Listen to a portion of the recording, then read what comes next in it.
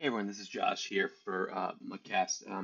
I wanted to get back into it. I realized the last episode for this podcast has been in September last year. Just an update. I think I mentioned some of this before on the podcast, but it's just really been. I think a couple of things have sort of come into play in terms of why I sort of stopped for the year and why I'm hoping to get going for the new year. So this is gonna be a short episode basically leading up to the launch of Madden 24. I just want to tell you a couple of things about uh, sort of what happened last year, why I not only really stopped podcasting for this podcast, but also playing Madden, MUT in general. So I'll tell you a little bit about that. I didn't feel obviously if I'm not playing MUT as much and not as invested in it, shouldn't really be out there sort of almost claiming to be an expert in the space. And then also sort of what I have on the horizon, hopefully for the beginning of next year. I'm hoping to get going for the launch of Madden 24. So I'll start chronologically in terms of last year, September. I think there's a few sort of converging elements that caused me to sort of put the podcast on hold, and really one for that, which is the least consequential, but or the least um, the smallest reason, but honestly is the way it works. The fact that there's so much revolving around team chemistries, unless you have a god squad, that the Patriots just weren't as good last year as they've obviously been in the past, and sort of a lot of people have grown used to with Tom Brady on the team, and for that reason, I know there were a number of different. You look at Julian Edelman was one of the Super Bowl rewards players that you could get in the Super Bowl reward. Gronk showed up as well. Um, Brady obviously got the retirement card. The point being is the fact that I find, and this is one of my biggest problems, and hopefully this gets resolved in maybe not Madden 24, but another version of Madden, is that um, the how good your team is, unless you're willing to sort of take on a different team, or as I mentioned, have a God squad, how good your team is, really has a lot to do with your engagement level sometimes of MUT, because, and this will go into one of my other points, but you'll see a lot of people sort of complaining that their team didn't get cards. So whether or not a player did well, and just there's another player that did better, another player that Madden selected to have as part of the program or part of the team of the week, uh, or just the fact that, like, hey, your team is losing more. They're not going to get those playoff cards at the end of the year or whatever it might be. Um, you know that's that engagement level is just not there. Like, it's just it's tougher to keep up. Like, oh, this Pats player came out, this Pats player came out, or this 49ers player or this Chiefs player, whatever your team happens to be. There is a certain level of engagement that happens when, hey, there's a new promo, and hey, I just got one of my favorite players that just came out in Madden. That's just the way it works. And I know that there are things such as the wild cards, the legends, and then ultimate legends, promos from past players, players that can have any team cam, although there's still a little less incentive if, for example, Larry Zonka can have Pat's cam, but he's still a Dolphin. Um, that sort of idea that's sort of to engage more people. But I've talked about this in the past. I really don't think that there is a lot of um, relevance of team chemistries in terms of Madden. I think that in it just sort of works to divide the community. I think that Madden is one of those kind of unique card games that it's got this element of this online card game, on like collectible sort of card game that you play with, that's kind of unique, but it's also tied to real things. If you think of like other card games, I've talked about this in the past, maybe, but like, let's take Pokemon as an example. You can have a favorite Pokemon, but you're allowed to pick that because the fact that there are no real Pokemon. I can't do that the same way I could with a football team.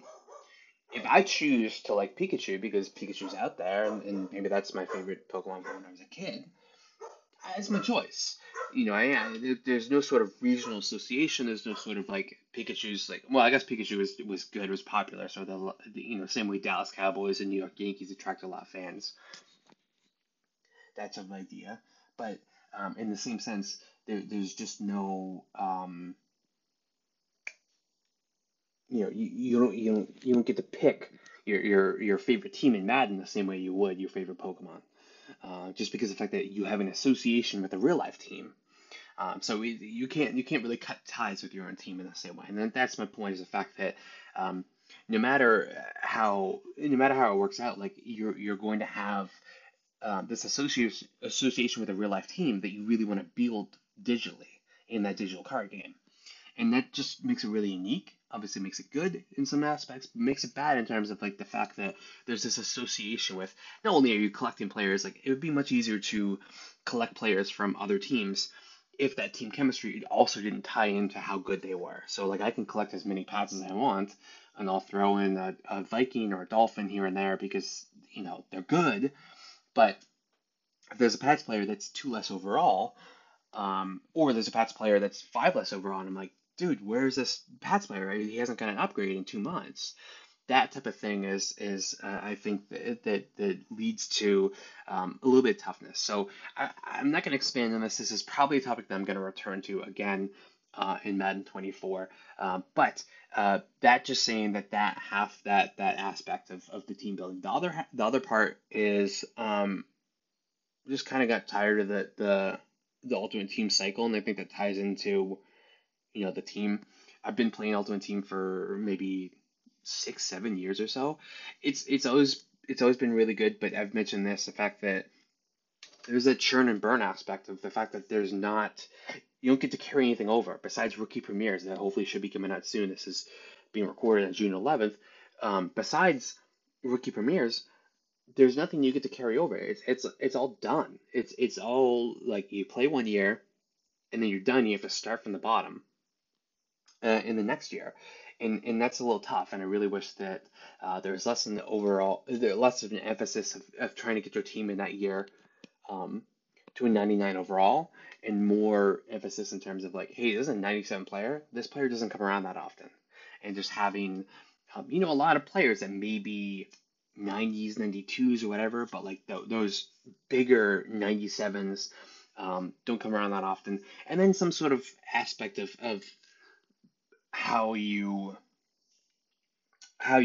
just make it um, really difficult to have everyone have like a 97 to 99 overall team. If you're going to have repeating years, you have some sort of rotation, as other card games do, or you have some sort of something like a salary cap, like a super salary cap, where you can have, if you've been playing for a long time, you can slot into different divisions that may have different salary caps or whatever it is. So I'm not going to expand on that a ton as well. I'm sure there'll be another topic, but that's the other thing. It's just the churn and burn. My team wasn't playing too well.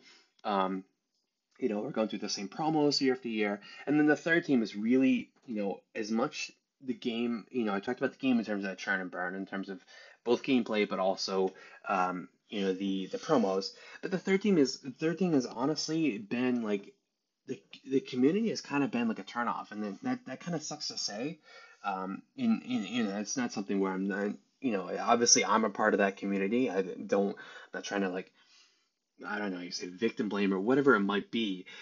But honestly, it's been a huge turnoff. I think it sort of culminated in there was some card that just wasn't in packs. And honestly, I think this was maybe closer to November or December. So it was even after I recorded this podcast later on. Some card that wasn't included in packs, and there was a YouTuber that sort of was clamoring for just a NAT card because the card wasn't in packs for a certain amount of time. I'm not going to go into specifics on this because it's not about the particular YouTuber. It's not about the particular people in the community. Honestly, this happens all the time. And honestly, in terms of the YouTuber, like I get wanting to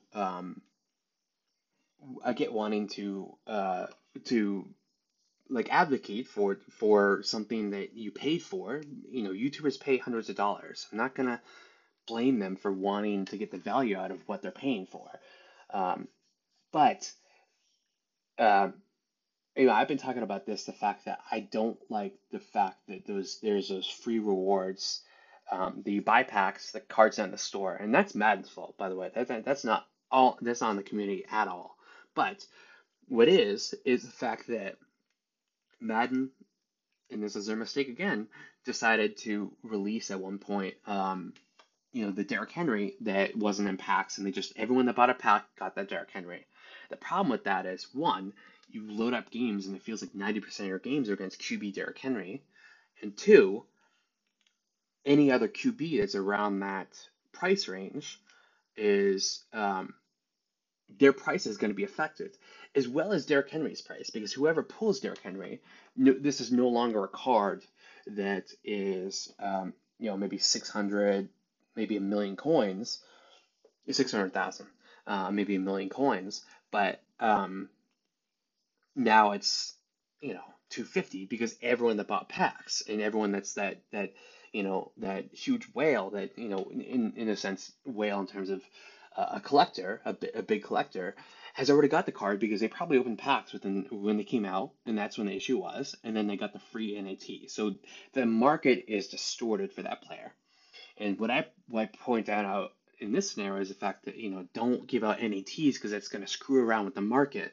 And just mercilessly, the community jumped all over that, assuming that I was talking about that the card that was NAT was going to show up on the market. That's obviously not what I meant. It's called non-auction, non-tradable. That card cannot end up on the auction block. However, everyone that pulls the card can put that on the auction block, and everyone that's looking for a quarterback, like Derrick Henry, either got one because they got it for free, or the price is going to be a lot different, maybe higher, maybe lower, depending on who's around that 90. I think it was a 96 overall, who they're looking for quarterback in 96. And obviously Derrick Henry is a running quarterback too. So maybe they're looking for a running quarterback around 96. Those prices are going to fluctuate. So the NAT that people are given, that's not going to change. The problem is the fact that high population that's now had more Derrick Henrys in the overall ecosystem, even though the less of them are auctionable, that's going to change the market. And there's I know this is not just an issue with Madden, but there's no space for sort of subtlety and argument in terms of those little things. So honestly, those is just a huge turn off in terms of just getting jumped all over for no one really understanding at all what I was saying and people just being mad. And again, it's okay to be mad at Madden, but to not hear what the actual point is that I was trying to make and why it could be bad for the community, maybe not in that moment, but into the future and the precedent that EA is setting. Because like you want the best situation for yourself in that moment, but you think of like two Maddens down the road, is this going to be a bad precedent for the community? Is this going to make it so that the people that buy cards, if they're going to keep having these errors, there's just going to be a bigger gap in between the people that buy cards and people that don't? People that buy cards should get better cards, but you paid initially to have a chance at that card, and now you're receiving that card 100% because of the fact that EA screwed up. And I just don't think that that's right. So again, I don't need to get into that anymore. That could be another topic, but the whole idea is the fact that the things such as, whining for your team to get a new card. Honestly, I felt the same way as a Pats fan, where the Pats weren't doing as well. But I just, I'm not going to put it online. Like it sucks. Kyle Duggar, doesn't get like a new card for like a long time. Is doing really well. Well, that's just the way it goes, especially if your team is not high in the standings. And it just got to a point where the community was just such a turnoff instead of a positive. Like it really became toxic, and not just towards me, but just like seen in general. Like it was tough to go on any of the EA posts, any of the Madden posts, and not see a list of people, and not even talking about the guy that's clamoring for Trubisky, like just everyone listing their favorite teams and favorite players, and be like, why isn't this guy upgrade? Things are completely not relevant to the post that was actually posted. Or the tweet or whatever that was actually posted. So that's just the third sort of turn off there. So again, this is going to be a quick podcast. I will stop here, and then after the break, I'll tell you about what I have coming up for Madden 24. All right, guys, thanks for listening, and we'll be right back. All right, so I just wanted to get back, and this should be pretty quick in terms of what I'm looking to do for next year in the podcast. So really ultimately what I'm looking to do is to expand on some of the work I've been trying to figure out in terms of pulling the data for all the player cards into a unified database where I can sort of analyze more of the ratings for the players. Talk about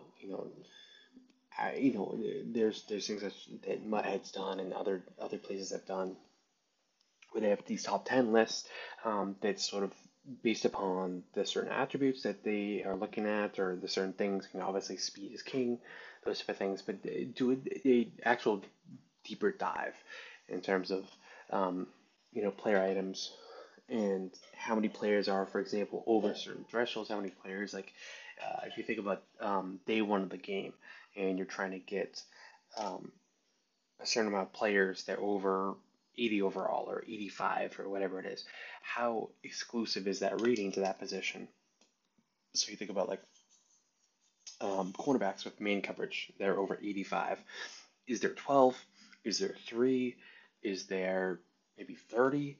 Like that's, I know it's not 30, but that type of idea where, taking a deep dive in terms of ranking some of those players based upon those ratings, and taking a look into the overall market. I'm hoping to be able to also pull in data in terms of size. So if you have guys that have very similar attributes, very similar ratings.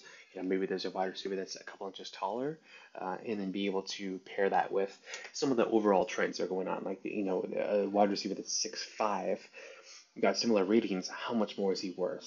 And then the reverse of that, maybe how much more is a guy that is 6'5" going compared to a guy that's 6'1"? Can you get a much better deal on the guy that's 6'1"? If you're not, going to be aggressive catching on running back, on cornerbacks. So kind of both sides of that, where I can hopefully pull in. I will be able to pull in the ratings, but hopefully be able to pull in more of the data points in terms of size, in terms of team chems. So you think about team chems. There's that great tool on MUT.gg that allows you to be able to see all the team chems. But thinking about these players that are coming out in terms of who has the eligibility to be on these different team chems and how that may affect how worthwhile they are to pick up. Even though I hate team chems, as I mentioned that type of thing, and then also be able to compare who's going after what. So you think of Tyreek Hill. How much is he going to cost you? Because the fact that he's got so much more speed, is there a guy that you can get that's maybe 3 less speed? That's just a much better bargain. So, so that's what's going to be for the people that have the sort of unlimited purse strings, but really for more people that they have to be more economical, either both about their coins or about their time. Which for me, it's both. So that this is something that is going to be more of a personal project. So I am looking into that, being able to pull the data online based upon the players that are coming out, and be able to update that data throughout the year. Hopefully, see, for example, you can actually see players are coming out that, let's say there's a player that comes out, for example, that's a 92. He's a champion of his set. Comes out, he's a million coins. How much of that, historically, how often is that champion losing value over time? After a certain time, do you want to sell him? After a certain time, does he become like, still the number one option in his position? Those type of things where it's taking a look at if you're going to do this set, how much value you're going to get out of it in terms of coins, in terms of longevity, in terms of how good that's the best player, how in terms of stats, like where does he rank, like for some of those important stats, where does he rank? I think it's going to be very tough to do. Like you think about something such as like press or play rec, in main coverage, zone coverage. I think it's going to be tough to. I'm not someone like I know Gut Fox goes in and plays in